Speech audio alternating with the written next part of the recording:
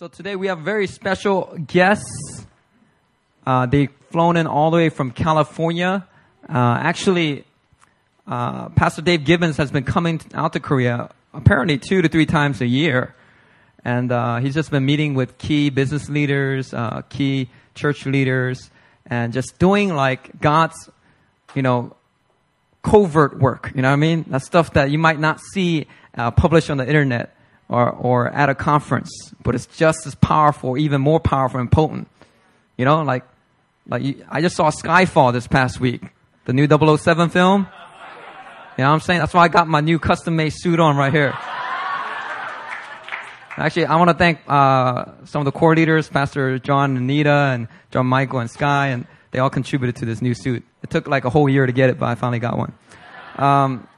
If you look in that movie, man, all that MI6, it's like the British CIA, everything is underground, undercover, And that's some powerful stuff. It keeps the country safe, keeps the world safe. And you know what? There's another work that God does through his people that's undercover. It's just as powerful. It's keeping the world safe. If it wasn't for the church, the world would just face, this disaster. It'll be destruction.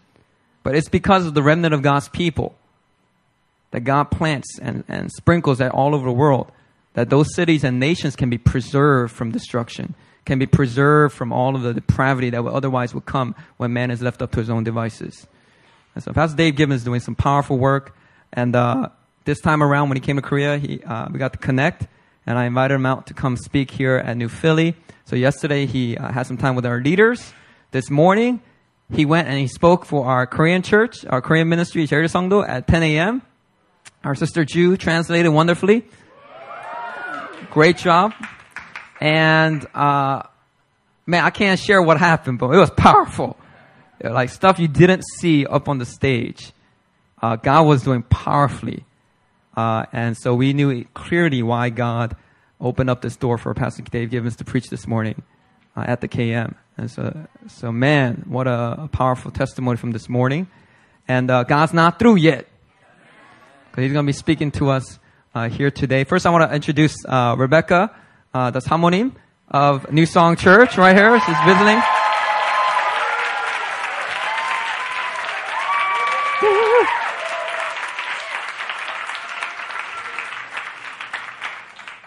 Yeah, and we've just been having a wonderful time. Pastor Aaron and I just spending time with them. We had dinner with them last night, and man, it was just.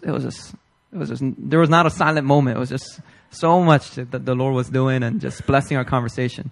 But without further ado, let's put our hands together to welcome our Pastor Dave Gibbons from Newsong Church.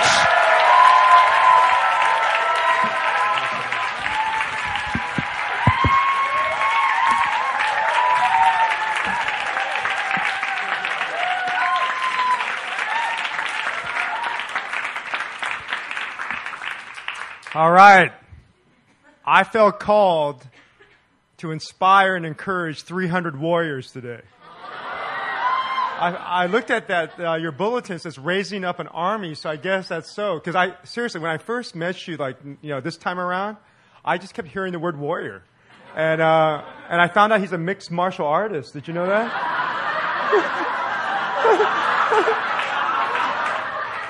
Yeah, dude. So don't mess with Mr. Bruce Lee over there. No, but I'm pumped to be with you. I'm expecting God to show up. And I'm expecting that fire is going to be lit in some of your hearts that will never die. Even when I'm on your deathbed someday, you'll still be on fire. And so something's going to stir this morning. And it's not meant to be something that's just one flash of bright light. It's actually meant to be a sustainable fire. And in John chapter 4, it says in verse 39 that many Samaritans believed. And I guess your word for this year is multiply. And so my belief is that you're wondering, how do I multiply my life?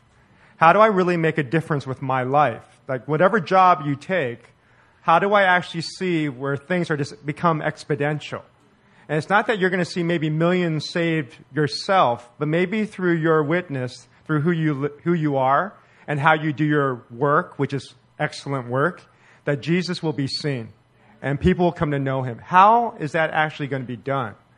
So I want to talk about the nitty-gritty of that. Because what happens in the supernatural movement is a lot of times we're just focusing on the miracles, which is important.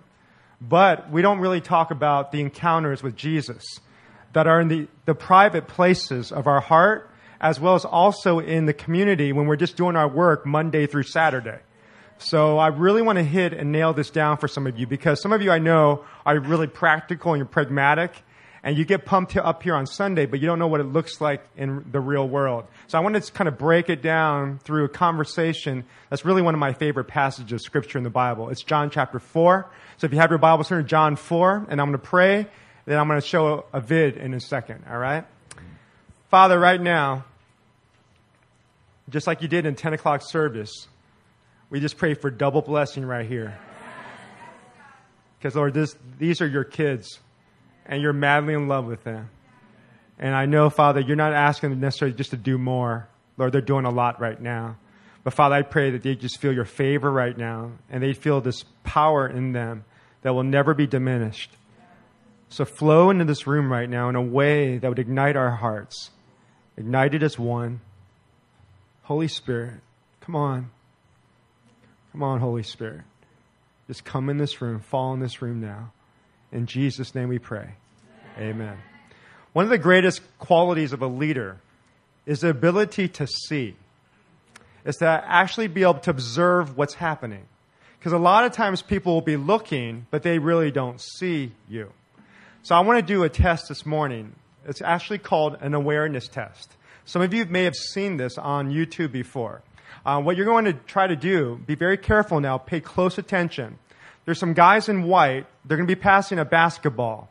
I want you to count how many times they pass the ball. We'll see who's some of the best observers in this room. Let's check it out. This is an awareness test. How many passes does the team in white make? Go!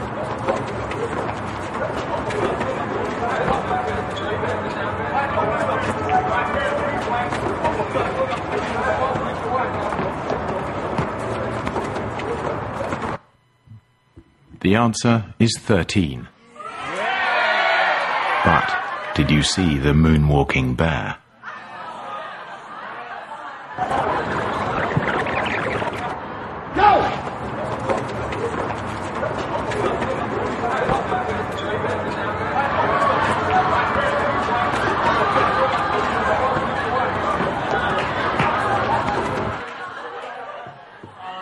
Okay.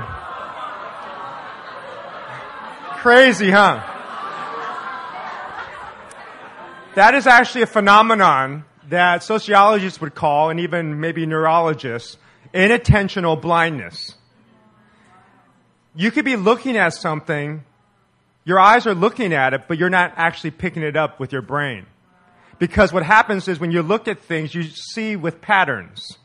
You're used to looking at certain things.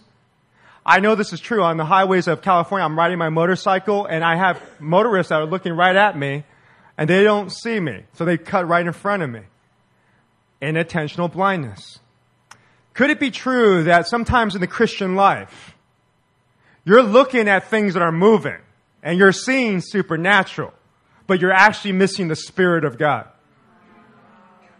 You see, you can have frenetic activity, and you can have high emotion, but it may not necessarily be of the Spirit.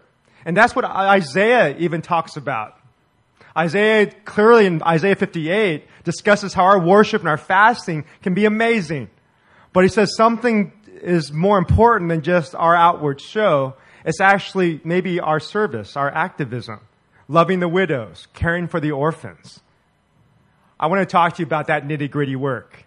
The supernatural is not just going to happen on Sunday mornings, and it should when we're worshiping God, but the supernatural can happen tomorrow. Whether you're in school or whether you're in your workplace, and it's like that same old routine, you can actually see the Holy Spirit, the dancing bear, going across the workplace. Because seriously, if all it is about Sundays and you just live for the weekends, that's sad. You see, because the truth is most of your life is outside this box. And so I want you to awaken to this reality of the moonwalking bear, the Holy Spirit, who is alive, wanting to experience His power everywhere you go. How is that done? Well, a great model for us is Jesus, okay? I want you to look at John chapter 4. Check out verse 1. Or not 1, actually go to verse 4. It says, he had to go through Samaria on the way. He eventually came to the Samaritan village of Sychar near the field that Jacob gave to his son Joseph. Jacob's well was there, and Jesus, tired from the long walk, sat wearily beside the well about noontime. Noontime is probably one of the hottest times of the day. Not a very comfortable time. The Samaritan woman's coming a little later than most of the women. They would come earlier when the sun's not out. But because she was a Samaritan, she couldn't come at that time. She was the outcast. Soon a Samaritan woman came to draw water, and Jesus said to her, "Please give me a drink." He was alone at the time because his disciples had gone to the village to buy some food. The woman was surprised, for Jews refused to have anything to do with Samaritans. She said to Jesus, "Okay, you're a Jew, and I'm a Samaritan woman. Why are you asking me for a drink?" Jesus replied, "If you only knew the gift God has for you and who you're speaking to, you would ask me, and I would give you living water." This is kind of Bruce Lee-ish. Because, she's going to be talking on one plane. She's talking about the real material water. And Jesus is talking on another cryptic level, it seems. But he's talking on this higher plane. "But, sir, you don't have a rope or a bucket," she said, "and this wells are very deep. Well, where would you get this living water? And besides, do you think you're greater than our ancestor Jacob, who gave us this well? And how can you offer better water than he and his sons and his animals enjoyed?" Jesus replied, "Anyone who drinks this water will soon become thirsty again. But those who drink the water I give will never be thirsty again. It becomes a fresh bubbling spring within them, giving them eternal life." "Please, sir." "Oh man," the woman said, "give me this water. Then I'll never be thirsty again, and I won't have to come here to get water." "Well, go and get your husband," Jesus told her. It's a really interesting response. Because again, she's at a certain time and she's just kind of living the normal routine, and Jesus is going to go deep. And you're going to find this is true at your workplace and in school. Everybody's going through their normal routines. But if you'll pay attention and you can see, you're going to have moments like this. "I don't have a husband," the woman replied. Jesus said, "Well, you're right. You don't have a husband. For you've had 5 husbands. And you aren't even married to the man you're living with now. You certainly spoke the truth." "Sir," the woman said, "you must be a prophet." And then I want you to go to the next verse. Go to verse 25. The woman said, "I know the Messiah is coming, the one who's called Christ. When he comes, he will explain everything to us." Then Jesus told her, I love this, "I am the Messiah." Just then his disciples came back. They were shocked to find him talking to a woman. But none of them had the nerve to ask, "What do you want with her?" Or, "Why are you talking to her?" The woman left her water jar beside the well and ran back to the village telling everyone, "Come and see a man who told me everything I ever did. Could he possibly be the Messiah?" So the people came streaming from their village to see him. Okay, let's just stop there. Let me give you a few things to think about and how you can live the supernatural life on Monday morning. Okay, number 1, you have to be ready to step into discomfort. Okay? Jesus went during the hottest time of the day. He also went to hang out with Samaritans. These were the outcasts. In fact, if you read the historical annals of Josephus, he will tell you that for a Jewish mom to imagine her Jewish son to marry a Samaritan who was a half Jew, half Gentile, a Creole type person, it was worse than going to hell. Okay, so Jesus wasn't supposed to be talking to Samaritans, let alone to Samaritan women. It was like a double offense. Jesus goes into these offensive places. You see, this is really important to note because a lot of times you're going to find in your workplace and in your Christian life, you're going to gravitate toward the normality of just the normal routines of your life, the normal rhythms. But in fact, God has called you to live a contrarian life. For example, the 2 greatest commandments of the Word of God, when Jesus was asked, are what 2 commandments? Love the Lord your God with all your heart, soul, and mind, and then love your neighbor as yourself. The great question Jesus was asked was, well, who is my neighbor? How did Jesus respond to that? Well, he did a Bruce Lee again. Okay, Bruce Lee, cryptic. Instead of giving him a direct answer like the Western world typically does, they just kind of blur it out, and there it is. Jesus says, well, let me tell you a story. And he tells actually the Good Samaritan story, how a Samaritan loved a Jew, helped this guy out, and gave him, everything in his wallet, basically. So who is the neighbor then? You got to get this. This is huge for your Christian life. It's someone not like you.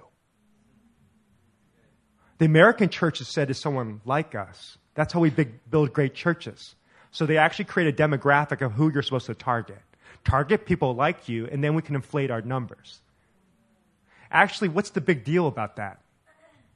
See, God knew that when you can love someone that's not like you, someone that you would even hate and not want to be around, almost unforgivable, that people maybe could see the divine love of God. You see, that stands out. So that's why it's so important for you to work through people that are unforgivable in your life. Your dads, your moms, that friend that talked behind your back. You see, that thing will eat at you the rest of your life. You've become a prisoner to that person, even though you've abdicated a relationship with them. You see, you do some of the greatest supernatural work when you're loving your neighbor, someone not like you. That's why Nelson Mandela will get a Nobel Peace Prize. Because in South Africa, they were killing his neighbors and his clan, his tribe, his people. But then he would start a reconciliation movement in South Africa and love those who killed his people. You see, it's divine when you love someone not like you. Who's not like you right now that you're supposed to love? Who are you having trouble with? Is it your dad? Did he do something so horrible? Yeah. Maybe he did. But is God saying for you to not necessarily like him, but love him? You see, you don't have to have the emotion all there to love a person, because love is a choice. It's a commitment to do what's right, even though you don't feel like it. That's love.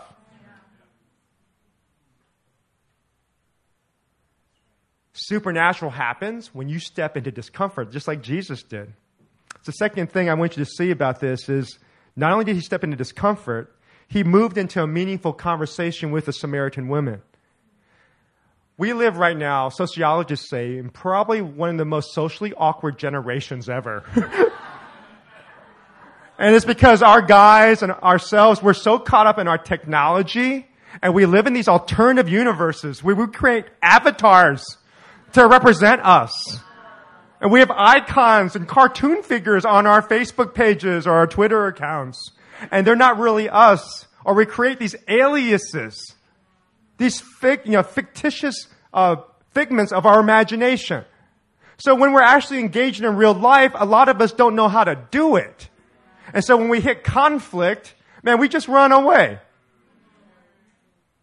So what we're lacking maybe in the supernatural realm, I think, and how we engage the supernatural realm, is actually to talk to someone. To listen to someone. Could that be a divine act? That maybe if you actually listen and get to know a person, that maybe that's like Jesus? You see, Jesus didn't look past people. He saw their souls. See, don't you see what was the unique thing about Jesus in this relationship with the Samaritan woman? All her life, the guys were looking at her body. All her life. But finally she meets a man who saw her soul. And that transformed her. Do you see? And enter into meaningful conversations with people? Do you get past like, oh, I'm doing okay, and you really look at their body language and ask the Spirit, is it really okay, Holy Spirit? Do I need to ask him a deeper probing question? Come on, Holy Spirit. So you're at work, and so what's cool about this, when you're at work, you're going to be working along, and suddenly the Spirit says, hey, do you see what's going on with that person? Go talk to him. Ask him a question about just normal stuff, and watch how God will use you to have a conversation just like this. And then work gets exciting. It's an adventure. It's not just about Sundays. It's every day. It's what I call, you have to get ready too, by the way, what I call the last 10%. Okay, so the last 10%. What happens as you go deeper with people and you've chosen to get into meaningful conversations, inevitably you're going to run into conflict. The last 10% with a relationship is the stuff you don't want to talk about. Because trust me, even here in New Philly, the church of brotherly love, you know what's going to happen sometimes is you're not going to feel brotherly or sisterly love towards each other. And so what you have to do is to step into that space and bring that up with the person with love and talk about that last 10%. If you start working through that, what's going to help is in your marriage someday, you're going to get really deep. Because you're going to hit walls like this where you're not going to want to talk about stuff. You're going to want to run away. I've been reading this book, and I encourage you to read it. It's called Crucial Conversations. I don't even think it's written by a Christian, but some real wisdom in it. And it basically says when you get mad or you're upset, your body physically responds to that, even though you don't consciously even know it. Since I'm telling you now, you're going to see it happen. What happens is your adrenal glands kick in when you feel threatened or someone's like attacking you or saying something mean. It just starts sparking. And then your adrenaline goes up to your brain and says, you're being threatened. And then what happens, your brain then says, send blood to the right parts of the body. If you're threatened, where's that blood going to go? To two primary spots, neurologists say. To your arms and to your legs. You get that, right? So you can fight or you want to run away. That's how we all act. When you're feeling threatened, you'll see some guys, oh yeah, and then you get right back at them in their face. Others, okay, I'm out of here. And then you run the opposite direction. This is a normal human response. You don't even know your body's doing this, but it's part of your humanity. God wired you so you could be safe that way. But if you're going to do relationships, you actually have to stay curious. You have to keep your spirit down and say, Holy Spirit, take over. And help me to engage with a calmness of spirit to really understand why this person's upset. Start asking questions. You see, what happens is your blood is going mostly to your arms and to your legs when it should be going to your brain. And less blood's going there. So, step into discomfort, move into meaningful conversations with people.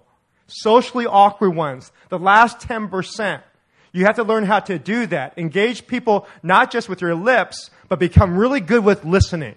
In fact, one of the best qualities whenever I'm looking at, I talk to tons of great leaders throughout the world, whether they're artists, entertainers, or business leaders in Seoul or wherever. And I can see it. The greatest leaders, they know how to listen. The people who are constantly talking, something's not right. They're too consumed with themselves or they're really nervous. Or they're just not unaware of how much they're consuming and dominating a conversation. No one's ever told them. And see, that's why you'll find sometimes, even in this church probably, there's going to be some people that once you see them, you don't want to go near. Because that's like an hour conversation that you don't want to have. But no one's ever told them. Yeah, it's sad.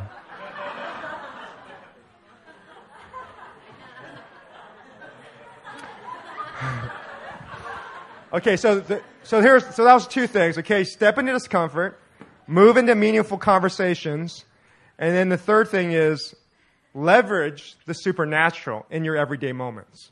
Okay, leverage the supernatural because sometimes we just look at power encounters, like at church on Sunday morning, or when we get together to do treasure hunts or whatever they may be. But my guess is that you can leverage the supernatural every day wherever you go. You just have to be awakened to it. Keep your eyes open, right? You see Jesus doing this. In this moment of this conversation, he does prophetic evangelism. He basically says, you have 5 husbands. And in fact, you're sleeping with somebody, you're living with him. He's not even your husband. She's shocked. She says, oh, you must be a prophet. It stuns him. See, that's really important. There's this occasion, I was getting into a taxi or a limo. I was getting picked up in Irvine. I'm from Orange County. I think Kaylee was from Orange County. Yeah, I'm from Orange County, so I was about to head off to LA to fly to New York City. And once I get into the car, I know I look really extroverted, but actually my personality type's an INFP. I tend to be more introverted. And so I enjoy talking to myself. I tell people all the time. I don't mind being by myself. In fact, I choose to be by myself. And so what happens is when I get into a car, usually I like to go private.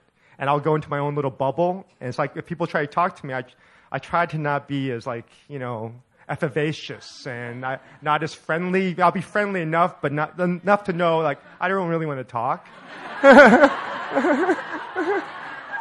And so I know it's not very Jesus-like, but I'm just telling you, I'm keeping it real. Okay? Because this is my personality. So I have to step into discomfort. So I was in that car, and I had to step into discomfort because as I was wanting to read and think about other stuff, God says, you need to talk to your driver. And I said, oh, man, I don't want to, And this guy's probably 55, and he looked like he was from the Middle East. And the Lord says, you got to talk to him. So I said, okay. I go, what's your name? Mohammed. Okay. So I thought, I'm just going to get right into it. I go, what do you think about Jesus? And he just gives this really interesting response. I don't want to say it because if it got online, it may be kind of offensive to some from the Middle East. But he said some really crazy stuff. And then as he got into it, I'm just praying to God, would you show me something about him? And then I started seeing his brain. Okay, and I go, this guy's brain's huge. So I go, this guy must mean, it wasn't like his head was that way, but it was just I was seeing his mind that was just brilliant. And I said, are you kind of like an academic? He goes, how did you know? He goes, I got my master's degree in business in Iran. And he got really quiet. And then I said, Lord, come on, help me out. Anything else? Because, I'm new to this stuff. Because, I read in the scriptures, I want to learn this. I said, Lord, come on. Suddenly then I saw this large woman. But I didn't know how to bring it up.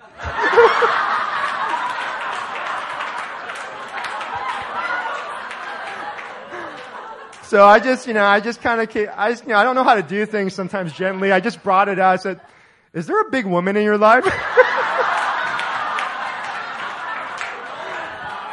I didn't know. I wasn't trying to be offensive. That's what I saw. He goes, yeah. And she's causing me lots of trouble. How do you know? And I said, I think it's Jesus. And I think he wants you to know how much he's crazy about you, man. He just loves you. Then he got quiet again. And then minutes later, he goes, sir, I think I'm about to cry. And so we're almost getting close to LAX. And I said, man, I got to close the deal right here. Because this guy, it's getting thick in that car. And I said, hey, bro, I think you need to say yes to Jesus, man. And I think you're encountering him now. So why don't we pray, but keep your eyes open.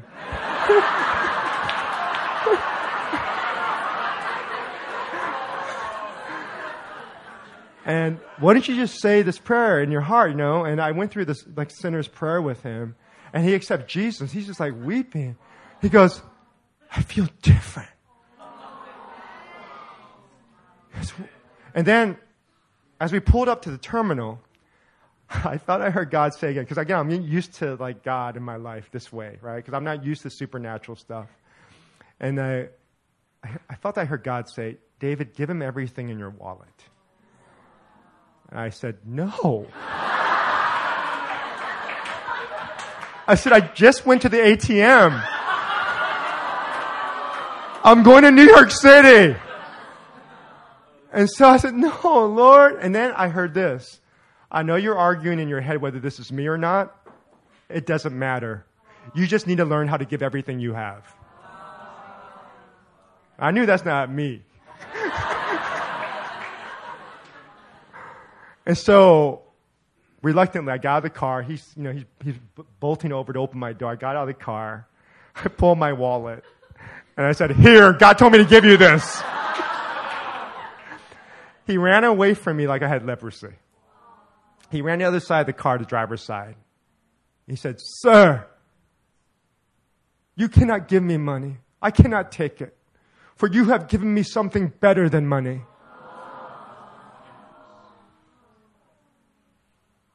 That was just a ride in a taxi to LAX. Don't you know, and that's a Muslim, by the way, all my salvations where I've witnessed and led people I haven't done this like in a while, but I'm getting into the flow here. Every time I've led a person to Christ this past year, they were Muslims. Because you see, Muslims don't necessarily believe you can self-realize maybe God in your life. Like you can experience it. So when they have an encounter, it goes past the rationale into a real experience. I'm telling you, if you guys would go with your eyes open, the dancing bear, he's doing the moonwalk all around. But again, if you're just keeping your eyes on, your eyes are set to just go to school, to just do my crazy, boring work, when maybe it's not so much just about your job. It's how you do your job. You see, you do it with an extraordinary spirit. And that's what made the difference with Daniel, Shadrach, Meshach, and Abednego. They did the work of other people, but it was with a different spirit. You see, when you have joy, you can make a boring job alive. You see, when you do great work, whether you're in the arts or you're in the business, that actually brings glory to God. It's not you just preaching or just coming to church or doing mission trips. It's everyday life.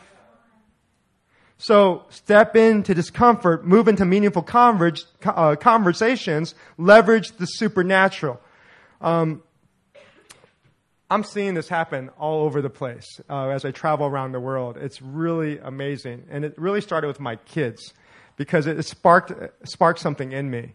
My son, Luke, he's like 6'3" or 2. I forget how big he is now. He's a handsome young man, takes after my wife, just beautiful young guy, right? And he's just growing strong.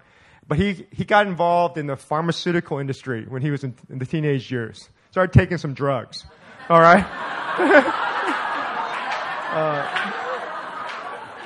And so he experienced a lot of different party drugs. And it's because, I tell people the most dangerous place in the world is probably either a local church or a suburb of America. They said the number one reason, for example, in our suburb in Southern California, people are leaving Orange County. The number one reason. Guess what it is? Because they're bored. It's the number one reason. An urban planner just told me that. He's an urban planner for Orange County. He said the number one reason from studies are saying people are bored. So see, where are they trying to get their excitement? And where are you trying to get your excitement? It's the next thrill. It could be like, the drugs. It could be the next party. It's the next movie that comes out. Like, that's the highest moment. It could be even just like the big spiritual encounter. It's like you're living for that next high. And those are going to happen, normally. It's going to be fun. But then there's a lot of little things that are really supernatural, like conversations like this that no one sees. But Jesus is showing up. And you feel just as pumped as like in a big revival meeting. Okay? So anyways, my son is, he's going through the stuff. He went to YWAM in Kona. I sent my kids there. And while he's there, the Holy Spirit just drops down, speaks to him. He goes to Nepal with his team. And then he calls me. Okay, this is so cool. He calls me up. And my wife says, "Hey, Dad, can you pray for us? There's a lot of like blind people around here that maybe the blind could see." He goes, "And Dad, there's even dead people around." He goes, "On the outskirts of Kathmandu." He said, "Dad, they're burning like these bodies of dead people in offering, and also sometimes they're even burning people who are alive." And so Dad, no one knows about this, but we're praying that we could raise the dead. And he says, "Dad, there's even people who are crippled all over the place. Just pray that we can see miracles happen." So again, I'm kind of new to this whole stuff. I said, "Yeah, okay," but I'm thinking, okay. We start praying for him, and then it's cool. A couple weeks later, he calls back and says, "Dad, you're not going to believe this. There's just guys that were blind. We laid hands on them, and Dad, they can see now." He said, "Dad, there's this man that could barely walk with a cane. Old man. He threw away his cane and started dancing in the streets. And Dad, this was the real freaky one. There was a man in the middle of the street He turned blue. But he says, Dad, I felt like there's a magnet drawing me to this man, not to leave. Felt the Holy Spirit saying, stay here. Friends gathered around. A doctor was there and says it looks like toxic alcohol syndrome. Basically, he's dead. It looks that way. All his friends are gathered, and Luke then comes up to the doctor and says, do you mind if I pray for him? Doctor says, I don't care. Go ahead. A witch doctor's in the background now chanting. Luke starts laying his hands on the man, starts praying. As soon as he starts praying, the man goes,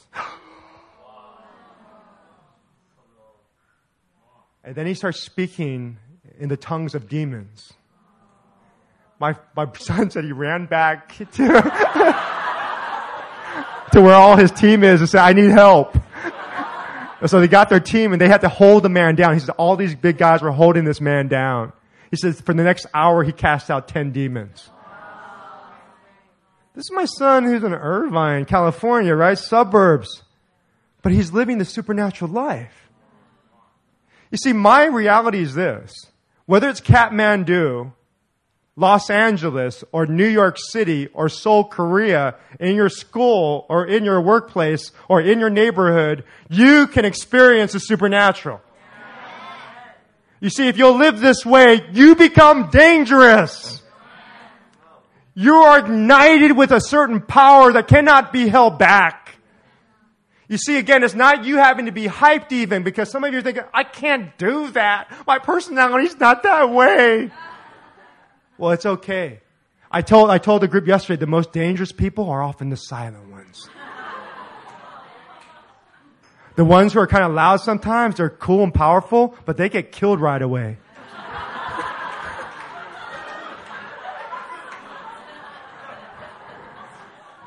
The mafia boss is in the back, and he's just sitting drinking his wine, checking things out. It's all these bodyguards are fighting it out. You see, some of you, I think, need to be encouraged that way.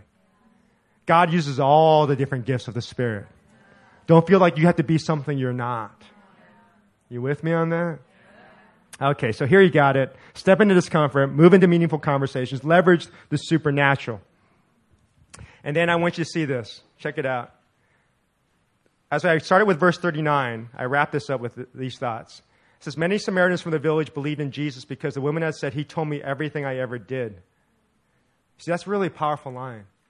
You see, why she was changed is because someone saw her. Again, that's why it's important to see again. That's why my point is, are you seeing the dancing bear? Not just the Holy Spirit, but are you seeing people? The reason why, she was feeling so changed was someone saw me. This man saw me, and he saw me like no other man. But then look what happens after this. In verse 4, he says, when they came out to see Jesus, they begged him to stay in their village. So he stayed for 2 days, long enough for many more to hear his message and believe. Here's the last point. You're going to see the supernatural if you stay a while. Any great relationships require staying power. Because as you go deep with people, trust me, you're going to want to quit on it. You want to fight or you want to run away. But to make great relationships, you stay in the game. That's why I'm glad my wife's with me. Okay? Because we've been married for 28 years. And she married basically a 22-year-old child. And I was immature. I had these huge expectations. You know, I expected her to be like Mother Teresa. Not like look like Mother Teresa, but be like Mother Teresa. Okay? And I expect her to be this amazing person. And when she is amazingly spiritually, but when it wasn't met, I'm sure I disappointed her, I just felt disheartened. And I found that that's probably the way my Christian life was like I would have these visions of pastors or leaders, and then I see their flaws, get disappointed, and not want to hang around. And then I saw that's what my dad did, basically. He didn't have the staying power. And I felt, maybe one of the greatest supernatural acts is when we can stay with people a while. And that's why he says in the New Testament, I will never, never, never, never, never, never, never leave you. In the Greek, it's translated like multiple times like that. I will never leave you. And don't you know in a relationship, when you get married someday, That's very important. You see, because if they think you're going to leave, what happens? The relationship can't thrive. You can't be vulnerable. You won't be transparent. You won't take the risk. But when you know that person's going to be there, see, my wife, the thing it's really cool to me because when my parents divorced, my parents went through a horrific divorce. And it was like 5 years of hell. I still remember the night that my mom locked herself up in the car and she started ripping the seats apart with a knife.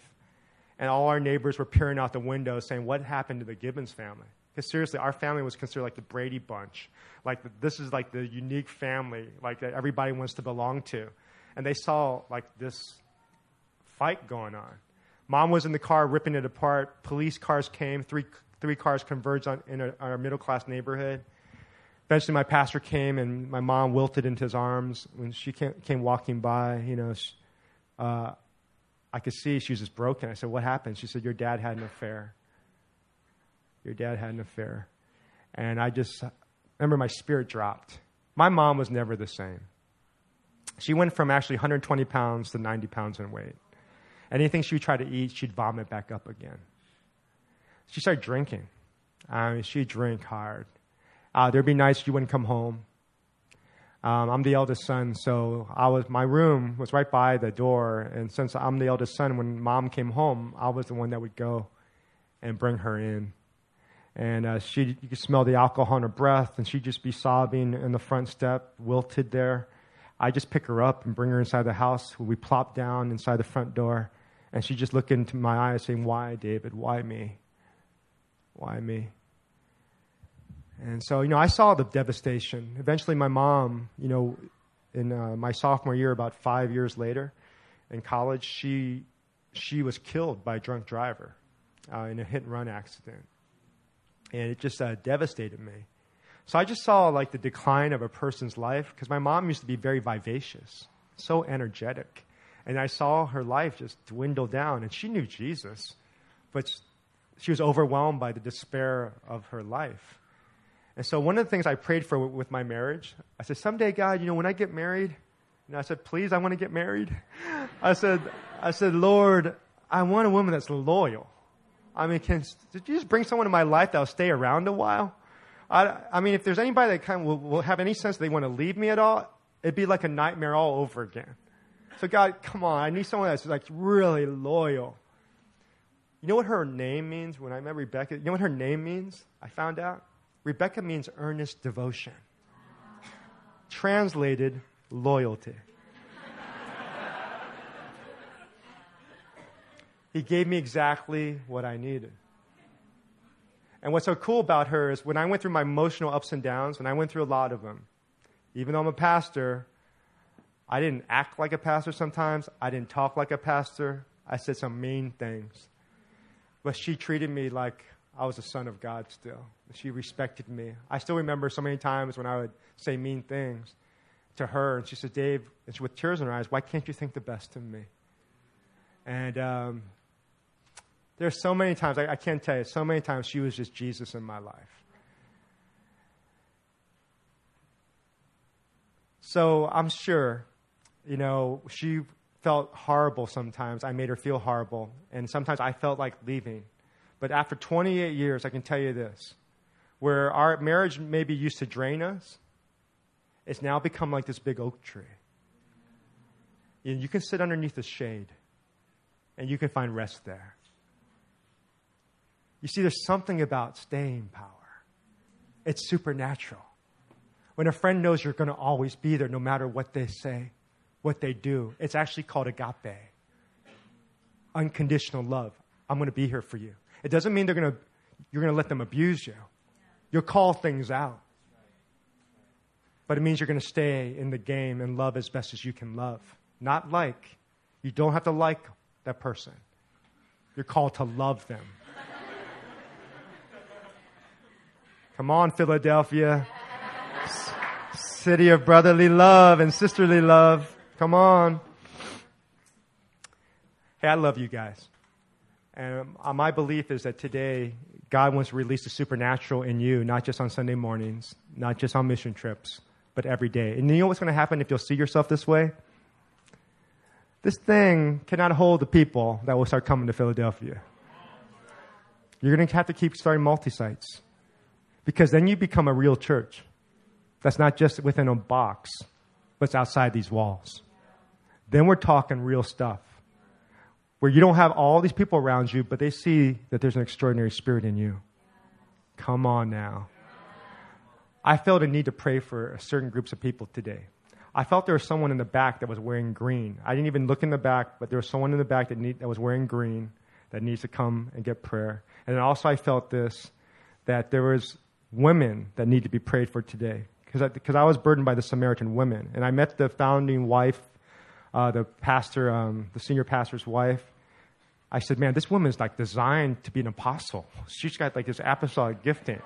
So I go, that's in the DNA of this church. So I just want to pray that that's released. That all of you who feel like, some of you women, you felt abused. You always looked at second-class citizens maybe. But you know God's giving you some game. And like you can speak, you can, maybe you've been a little bit shy or you actually, I don't know. But I feel like some of you just need prayer to feel full release. That you're just fully free to do God's thing, no matter what men think about you or culture thinks about you, but you're totally free. Okay? So I thought we need to pray for you too. And then maybe there'll be other things Christian thinks that we should pray about, but those are at least two things. So how about, I don't know how to do this. I don't know if we can make you come forward. I don't think there's enough space here. How you know how to do it? Oh, okay. All right. So this is what we're going to do. I'm going to have Christian take over. And if you need prayer that way, I'm going to ask the prayer team, I guess, too, will come forward and will help us out here. We want to pray for you. I'm going to pray this for release of power in your life. Not just, again, in the great encounters, but the great encounters in the normal every day. Okay?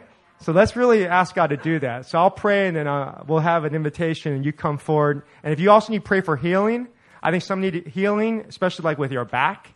And also I felt like with eyes and hearts today. Some of you have some struggle with your eyes or your heart or your back. If you need prayer with that, let's pray for you too, okay? So Holy Spirit,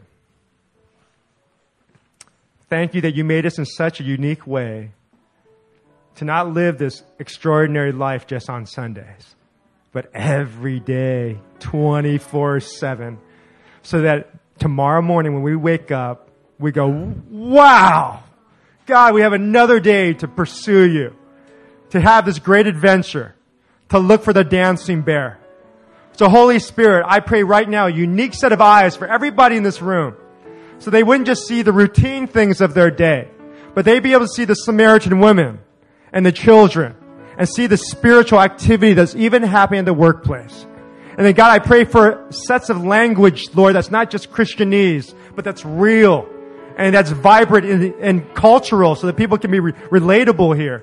So Lord, give them skills to adapt to their environments without compromising who they are in you. So Father, I just pray for that unique blessing on them. Lord, I pray for every man here, God, too, that Lord, you'd help them to stand firm, to be bold. And Lord, not to be ashamed, not to have any fear, but to use all their gifts, whether they're in the arts or in business or community development, Lord, in a way that's extraordinary. So uniquely endow the men here as well. So Holy Spirit, move in us in a way that your power is released in everyone for the rest of their lives. We ask these things in Jesus' name. Amen.